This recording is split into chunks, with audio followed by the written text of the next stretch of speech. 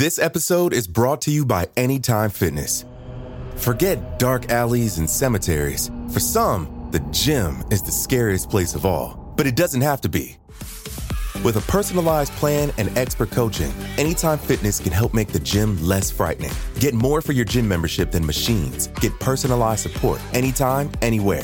Visit AnytimeFitness.com to try it for free today. Terms, conditions, and restrictions apply. See website for details. Well, I was a Latin and Greek teacher for 3 years. I was suffering from terminal boredom. This is Ron Garabato. In the late 60s, he was working as a teacher in Boston, and he needed a change of pace. I happened to be reading Parade magazine, it comes out in the Sunday edition, and there was a section on how you become a Secret Service agent. It seemed like it was a chance for some adventure. I applied for the Secret Service, but they weren't hiring. But the DEA called me up and said, well, you want to come in and talk to us? They needed somebody to go to Detroit, and I was assigned to Detroit right out of basic agent school. So I drove in, seeing and experiencing Detroit for the first time by myself, and it was a bit of an eye-opener. When I got there, it looked like I would think Berlin would look like in 1945. As he drove into Detroit, Agent Garabato looked out the window at block after block of burned-out buildings and single-family homes turned into dope houses. The dope traffic had taken hold very seriously in Detroit. Heroin was probably the main agent in the virtual destruction of the city.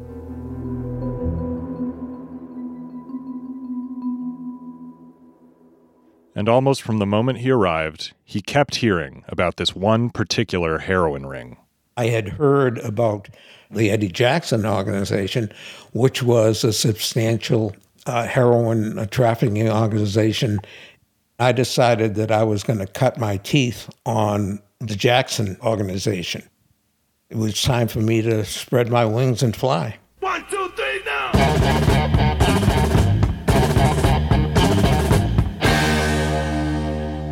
Previously on the show, we told you about how two childhood friends, Eddie Jackson and Courtney Brown, took advantage of Detroit's economic downturn to start one of the city's biggest heroin operations. And then they moved their families to the suburbs. Today's episode, Eddie and Courtney go up against the DEA, and it all comes crashing down. I'm Drew Nellis. Welcome to Crime Town. To all dope pushers, to all rip-off artists, it's time to leave Detroit. Hit 8 Mile Road. Always trying to be slick when they tell us. Yeah, after a while, they start calling me the fat man. That's when they start calling me field marshal. And on from there, it was more money, more money, more money. But the wait's been too long.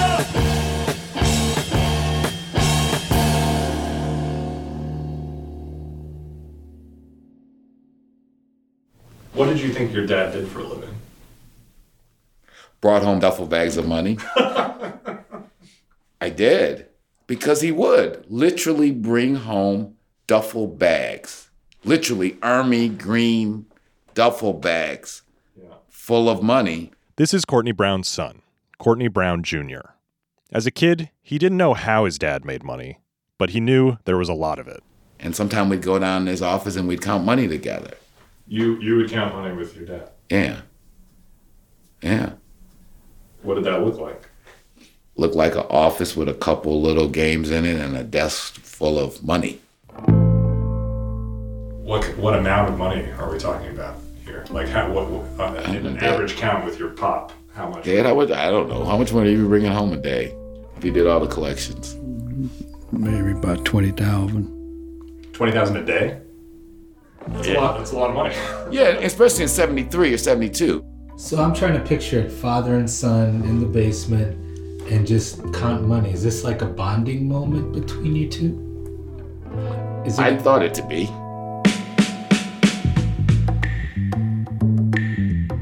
And with all that money, the Brown family went looking for a new home in the suburbs. And it was only like a 10-minute drive. But once you turned off of 8 Mile, all of a sudden the homes are 3 times the size of regular homes, and people have well-manicured lawns. My dad tells my mother that's the house that we're gonna buy. What did you think? What went through your head? This is gonna be fun.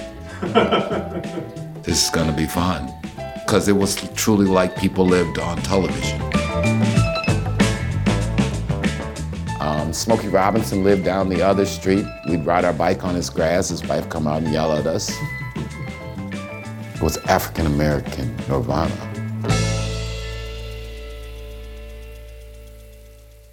Right next door lived the fat man himself, Eddie Jackson, and his son, Eddie Jr. One of your neighbors was Courtney Brown. Yes. Can you tell me about what... That's my first friend. We were best friends. Did you know that Courtney Sr. was in business with your father? Not really. I knew they were close friends, but at that point, I just popped on a lot of property. Courtney was doing whatever he was doing. I really wasn't concerned about money like that. As long as I had it and could do what I wanted. Just like their fathers, Eddie Jr. and Courtney Jr. were opposites. While Courtney Jr. was learning accounting with his dad, Eddie Jr. was causing trouble. What kind of kid were you? Bad. I'm running down the brand new Rolls Royce to the fork, scratching the side of that motherfucker up because I wanted to go to Circus World in Northland. What was that? It was a toy store. Circus World. I wanted what I wanted. If he was too busy to take me, goddammit, I was gonna protest. So were you guys spoiled? I would say so, yes. Do you have a favorite memory of him as a kid? Whew, it's too many. Just give me too one, many. like just being able to sit on his lap when he come in the house. This is Patricia Jackson. She and her brother adored their father. And what would that be like? Complete joy. Just, it's hard and to he's explain. Playing with you at the same exactly. time. Boogity boo. As a kid, you in heaven. Like, wow. He was the type of person that electricity jumped from him. It was nothing he couldn't do. When I saw my father, I saw nothing but peace and security and serenity, because anything he ever said, he made come true. But the kid's sense of peace and security wouldn't last long, because across the street from the Jackson home, a man sat in an unmarked car, watching. Whenever I had some free time, I would, by myself generally, surveil Eddie Jackson. DEA agent Ron Garabato. He started building a case against the Jackson organization by following Eddie everywhere. Eddie's entourage looked like they were refugees from Louis XIV's court at Versailles. I mean, they would wear these plumed hats, white suits, with knickers and big sort of pilgrim shoes with big brass buckles. And he was always, of course, surrounded by a phalanx of flashy women. I hate to use the expression ladies of the night, but they were always dressed to the nine, showing all their assets at all times. And it was one of those ladies who helped bring about the beginning of Eddie's downfall. When Eddie Jackson got busted, his girlfriend was carrying the stuff for him. This is Larry Mongo, a legendary Detroit bar owner. If you want to know how something really went down, he's the guy to ask. I can see that lady right now in my head walking through the airport. Letting everybody know. You know who I am, Because the hoe want everybody to know that she's big time, she a gangster.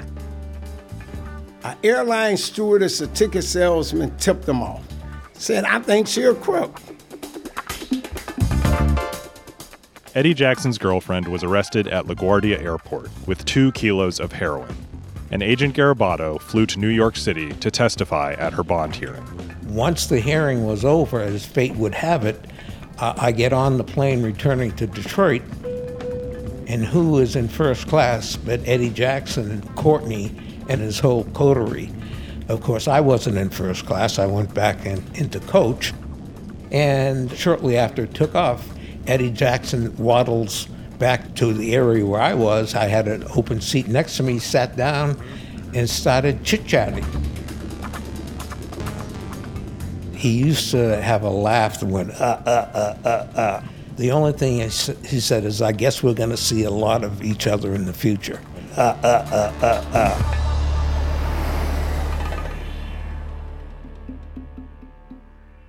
Agent Garabato had come a long way from teaching Latin. Now, his one-man surveillance team grew into a sting operation, run from a cramped room at DEA headquarters. It wasn't the Ritz, that's for sure. There was a lot of equipment there. There would be tapes and backup tapes, and I think there were probably 3 or 4 listening devices. Agent Garabato tapped Eddie and Courtney's phones, and then he caught a break. That's when we learned that the shipment was coming in. We were ready. We knew that it would go to the Hubble address. The Hubble address was Eddie and Courtney's dope house. This was virtually a dream come true. I said, we've played with this long enough. Take it down.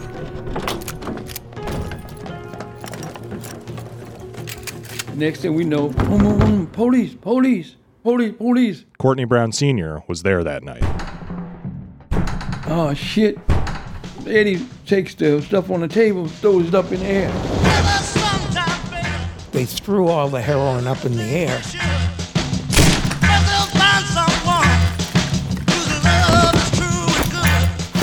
Sounds like Eddie panicked. Yeah, well, he panicked. He threw the shit in the air. And there was powder thick through the air, such that many of the agents who came in got very, very sick and were puking all over the place. On all of the tables, there was a scum of heroin, which we had to scrupulously collect. Garabato's team caught Eddie and Courtney with 5 kilos of heroin, and the raids didn't stop there. I was at home on Prairie. This is Charles Rudolph, one of Courtney and Eddie's guys, the ladies' man from the last episode. Early that morning, the phone rang, and I picked it up, and it said, Charles Rudolph? And I said, yeah. And then it hung up.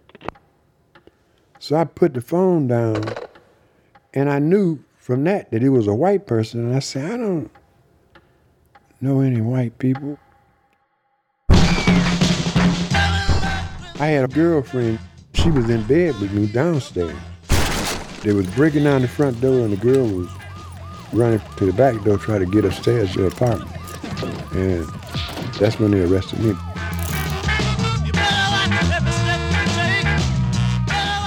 Ultimately, the DEA indicted 32 people in the Jackson organization. At the time, it was the biggest DEA bust in history.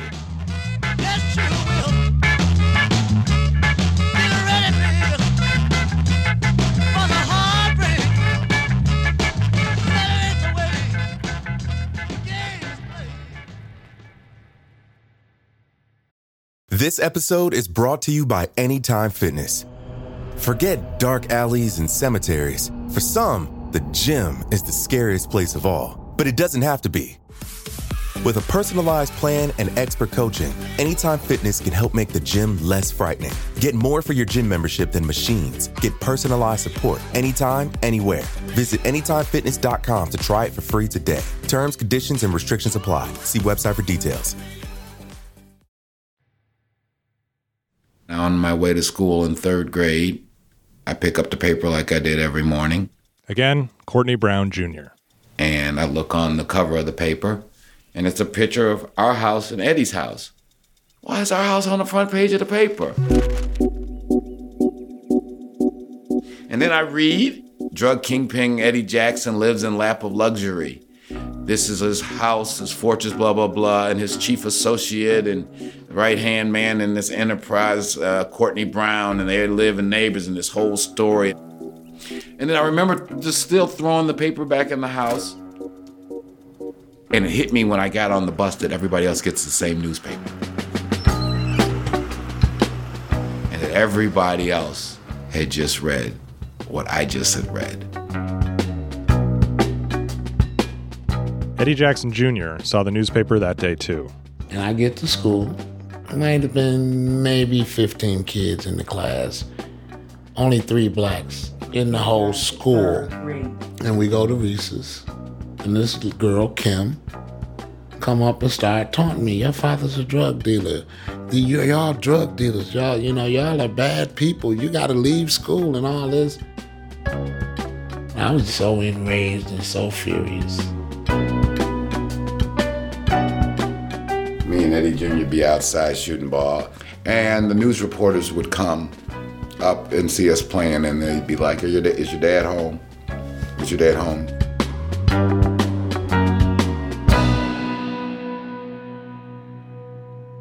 You're under constant surveillance. There have been all kinds of stories about your alleged connections with the underworld drug market. What's your reaction, Mr. Jackson? Well, as far as the connection, that's 100% false. And as far as the surveillance, I welcome, you understand, anybody who feel like they want to waste their time watching me, you understand, well, then they can just go ahead and watch me before, but I work. Here, Eddie Sr. is giving a local news crew a tour of his opulent, very 1970s home. Sputnik chandeliers, wall-to-wall red carpet, and a long row of luxury cars in the driveway. Mr. Jackson, just how did you come to acquire this home in Southfield and your other business interests, your automobiles? Well, I think the law states, that you have to file your income. If I tell you that, then you know my secrets, But as long as I file my income, and I think this is what the law states, and I do that. Do you deny flatly that you are in any way tied in with the illegal drug traffic? Yes, I do. Would you care to reveal just what your business holdings are, how you've acquired this wealth? If I tell you that, then you know my business. When Eddie and Courtney were finally brought to trial, DEA agent Ron Garabato was in court almost every day. Even though they were in custody, they still had their retinue there, which, the same people with their plumed hats and tight skirts were still there, impressing the judges, I'm sure.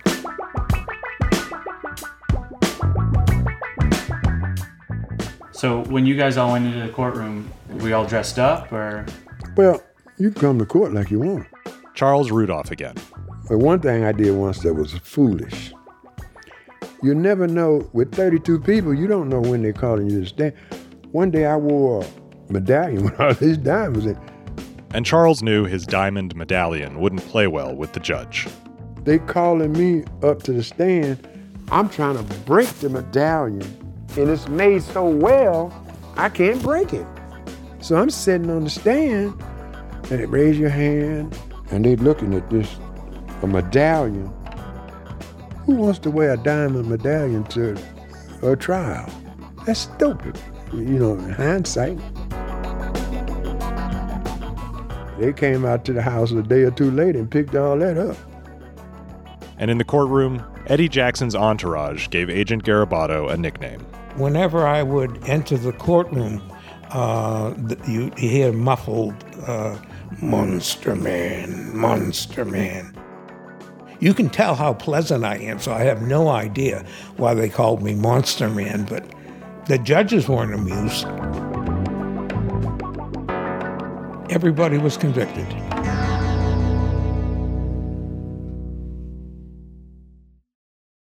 Eddie Jackson was sentenced to 20 years in prison. Courtney Brown to 17. And for Courtney Jr., it was a wake-up call. And how did that feel, knowing that he was going to be going to prison? It's sad. In fact, it's time to grow up for real, for real.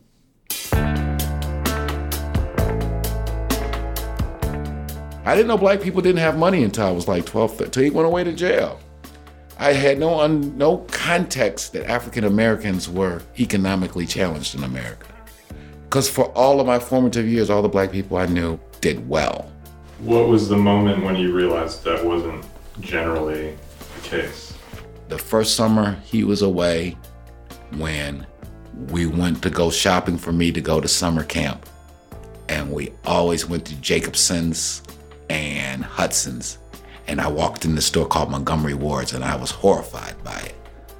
I was like, what is this place? Why? Why was it horrifying? Because they didn't have the kind of clothes in there that I was accustomed to wearing. What kind of clothes did they have? This is like what you wear. For the record, I was wearing jeans and a sweatshirt. Courtney Brown Jr. was wearing a pinstripe suit. Did you visit him in prison? Of course. All vacation time went to wherever he was at. Easter vacation, Right. Christmas, everywhere, wherever he was at is where we were. For Patricia and Eddie Jackson Jr., the biggest adjustment was visiting their father in prison. I got in there, I didn't want him to touch me. When he first came out, I didn't want him to touch me. Why? Because he left me. Man, don't touch me. Shit, I didn't want him to touch me. It took him playing with me and fucking with me for me to warm up and this or that, you know, so I took it a little hard in the beginning. I mean, you were emotional. What did he tell you? Everything was going to be all right. He was going to be gone for a little while, but stay strong. He coming home. These white folks fucking over me, man. Yeah.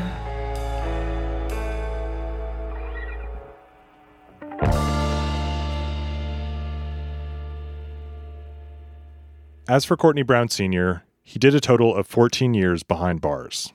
It would be nice to say that all that time in prison changed him. But talking to him today, it's pretty clear that it didn't. I mean, they tried to play all 32 together, was conspiring with each other. That we had 5 or more people working for us, which was not true. Only person we worked for was on me and Eddie. That's not true. Yeah, that doesn't seem true. Yeah, but Junior, but they was not. Despite everything, Courtney Jr. and Courtney Sr. are still close, although they don't always agree. Every day of my life, you guys were involved in the conspiracy. Yeah, Every day of my life growing up, you guys were involved in a conspiracy. When me and Eddie Jr. were walking around shooting basketball, and you and Eddie and 5-0 and Bubba and Big Willie and you guys would come by and be talking, those were all conspiratorial conversations. It may have been, but I ain't calling it conspiracy. No, there were times when Big Willie came by the house, Butch came by the house. This was every day. Big Willie didn't work for us. What he did? Did he distribute drugs for you? Yeah, no, he did drugs for himself. We got it from you guys. Where'd he get it from? Us. That's a conspiracy, Dad. That's a conspiracy. Well, I don't call it conspiracy. White folk call it conspiracy. I ain't call it conspiracy. What about Eddie? What wound up happening to him? Well, he done time, but he caught a case as soon as he got out. Just 15 months after he was released, Eddie Jackson Sr. was sent back to prison. Another drug case? Another drug case. When he first got into it, like, everybody got to pay their dues. Everybody. We don't care what you're doing. Yeah, but don't pay the price. I said, what you mean, Eddie? He said, dues is going to jail. That's part of paying your dues. The price is when you get killed or die. Then one day, Courtney got a call. Eddie Jackson died at age 51 of a heart attack. I just dropped the phone. I just dropped the phone.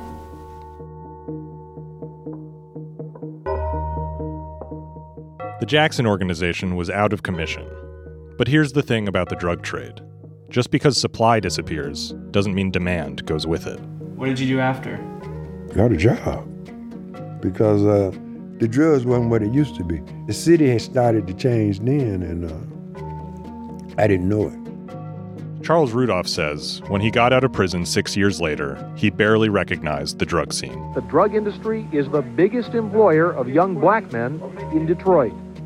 You got these guys, they did murders because they didn't have the sense we had. Drugs is hot enough in itself. Murder gonna bring an investigation, make you hot. If you're young, black, and male, you're more likely to die by violence than any other cause. See, murder draws attention. That's next time on Crime Town.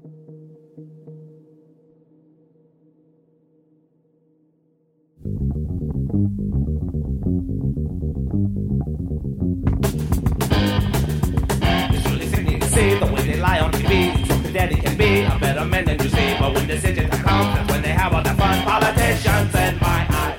Crimetown is Mark Smerling and Zach Stewart Pontier. This season is made in partnership with Gimlet Media and Spotify.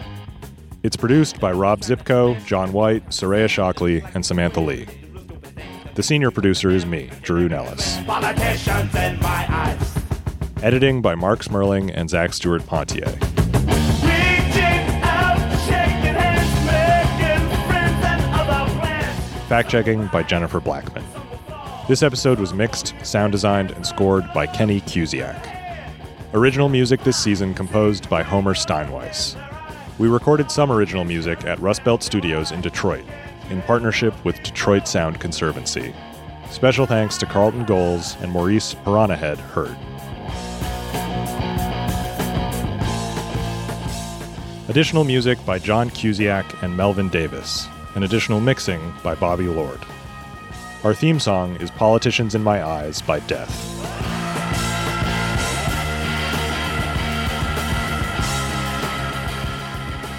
Archival research by Brennan Reese. Archival footage courtesy of the Walter P. Reuther Library at Wayne State University. Show art and design by James Cabrera and Elise Harvin. We've got a great website with bonus content for each episode, like photos, videos, and newspaper clippings, as well as a full list of credits and a transcript. Check it out at crimetownshow.com. Courtney Brown Jr. made a documentary and wrote a book about his dad and Eddie Jackson. They're both called Motown Mafia, and you can find them on Amazon. Thanks to the late Bob Bennett, the Detroit Free Press, Peter Bhatia, Jim Schaefer, Mary Schrader, Mary Wallace, the Charles H. Wright Museum of African American History, Melissa Sampson, the Detroit Historical Society, Vince Wade, Scott Bernstein, Lewis Stevens, and everyone who shared their stories with us. Detroit is an amazing place, and we're honored to tell a small part of its story. Alex Bloomberg is the podfather. Sometimes we go down to his office and we count money together. You would count money with Alex? Yeah. So I'm trying to picture it. Alex and Drew in the corner office and just counting money. Is this like a bonding moment between you two? I thought it to be.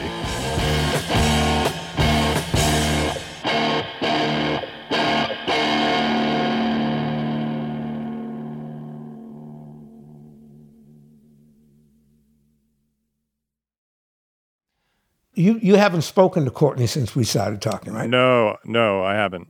Yeah. Okay. Anything you want me to ask him? No, just give him my regards, see how he reacts to that.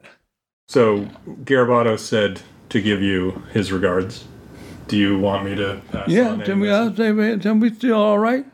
I ain't got no personal animosity against him.